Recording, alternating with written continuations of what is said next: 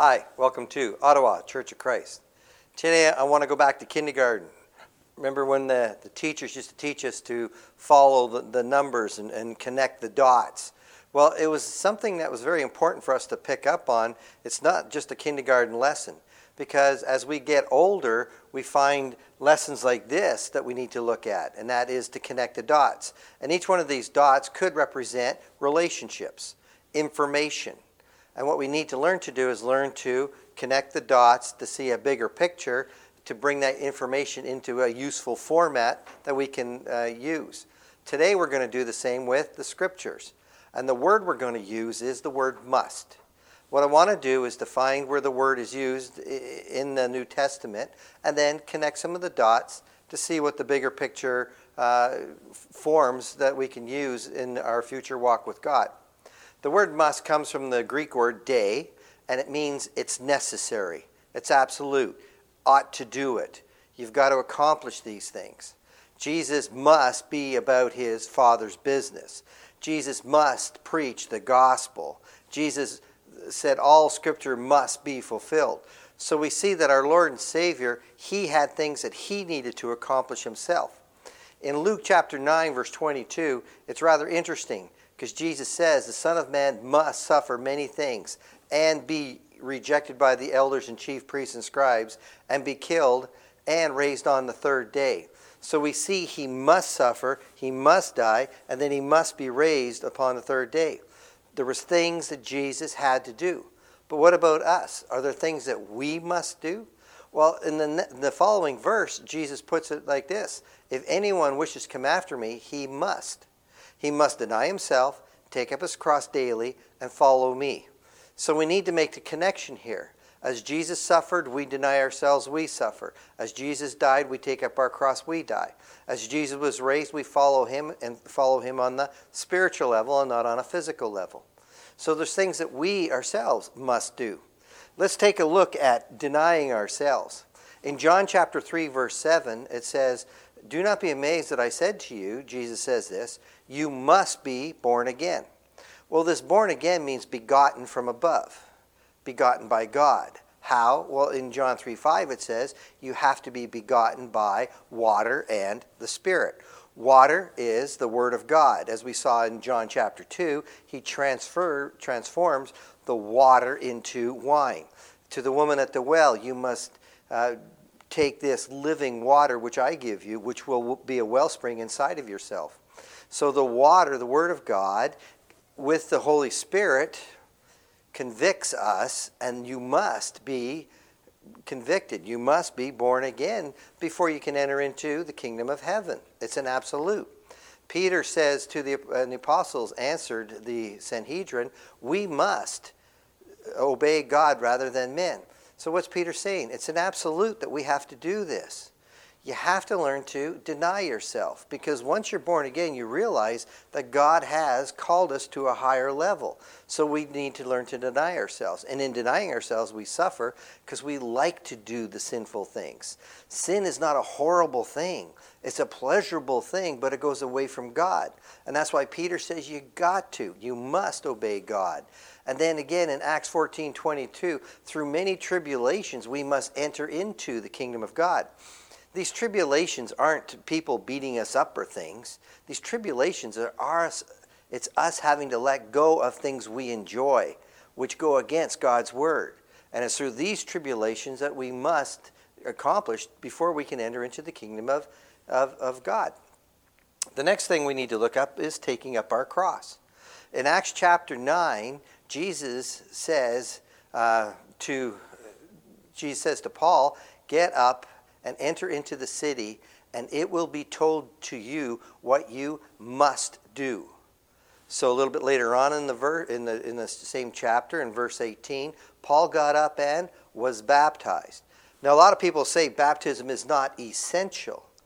But what Jesus is saying to Paul is, it'll be told what you must do. But isn't that a work of man, me being baptized? Absolutely not. It's a response to the gospel. It's a response to what God has called us to do. Okay? Cornelius, he was told that Peter was lodging with Simon, a tanner, and he will tell you what you must do. Now this verse here, this last section, is only found in the King James. You won't find it in the New American Standard. But I wanted to put it in here anyways because it says what you must do. And Peter's ordered them to be baptized at the end of that same chapter. So there are things that we must do for salvation. And then the Philippian jailer, he brought them out and he said, "Sirs, what must I do to be saved?" Believe in the Lord Jesus, and he was baptized. Now this is something you need to get a hold of. Faith without works is dead, James chapter 2. Okay? So faith needs a response. Without a response, you really don't believe. So believe and be baptized, that is his faith, and that is his response. If I go into the room and say fire and scream fire, the building's on fire, those who believe will be the ones that leave. They have a response. Those who do not believe do not leave, and they burn. It's a response. Belief, faith has a response, and that's what we must do. Is there something we must do for our salvation?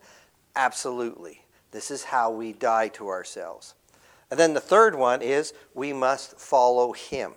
Jesus was resurrected into the spiritual. God is spirit, and those who worship him must worship in spirit and truth. The spiritual. You may think you're in a church building, but when you worship God, you elevate yourself into his realm. He allows us to enter his throne room in order to worship with him and to commune with him. He's not coming down per se as much as we are going up, worshiping in spirit, in the spiritual realm, and in truth using the scriptures. But you must be doing this. And then Paul's saying the Lord's servant must not be quarrelsome, but be kind to all. What's he saying to Timothy? You got to stay on that spiritual level. If you're talking with people, you can't let what they say to you you can't respond to what they say to you through the physical person that you are, the fleshly. You've got to look at it from a spiritual. You can't be quarrelsome, but you got to teach, patient when wrong. You got to have that attitude. And then the third one, Hebrews 11:6, without faith it's impossible to please him. For he who comes to God must believe that he is, and he's a rewarder of those who diligently seek him. You truly got to believe that God's going to bless you with wisdom as you diligently seek him. And that's an absolute. It's a must. Jesus must do some things. We must do some things. And that's the interesting thing about this word. Now, one more I'd like to pull in here. Romans chapter 6 doesn't have the word must, but it blends all three together. Where he says, what shall we say then, brethren? Are we to continue in sin so that grace may increase? May it never be. How shall we who died to sin still live in it? What's Paul saying? Well, we've got to deny ourselves. We got to die to sin. This is suffering. Okay? And then, continuing on, Paul says in this same scripture, or do you not know that all of us who have been baptized into Christ have been baptized into his death? Therefore, we have been buried with him through baptism into death. So Paul's saying this is how we die to ourselves, by taking up our cross, by going down into the waters of baptism where we come in contact with the blood of Christ. And we need to die every day. Not that we get baptized every day, but when we wake up every day, we need to remember that we buried that old man and he needs to stay buried. Because he finishes it off by saying, so that as Christ was raised from the dead through the glory of the Father, we too might walk in newness of life. That's that spiritual realm that we walk in, and that's how we follow Jesus. And so Paul blends all three of these things together.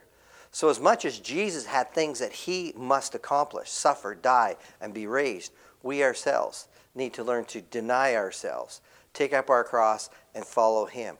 And these are a must for any Christian to be able to make it through to salvation. All we're talking about is what? Connecting the dots. Thank you for watching.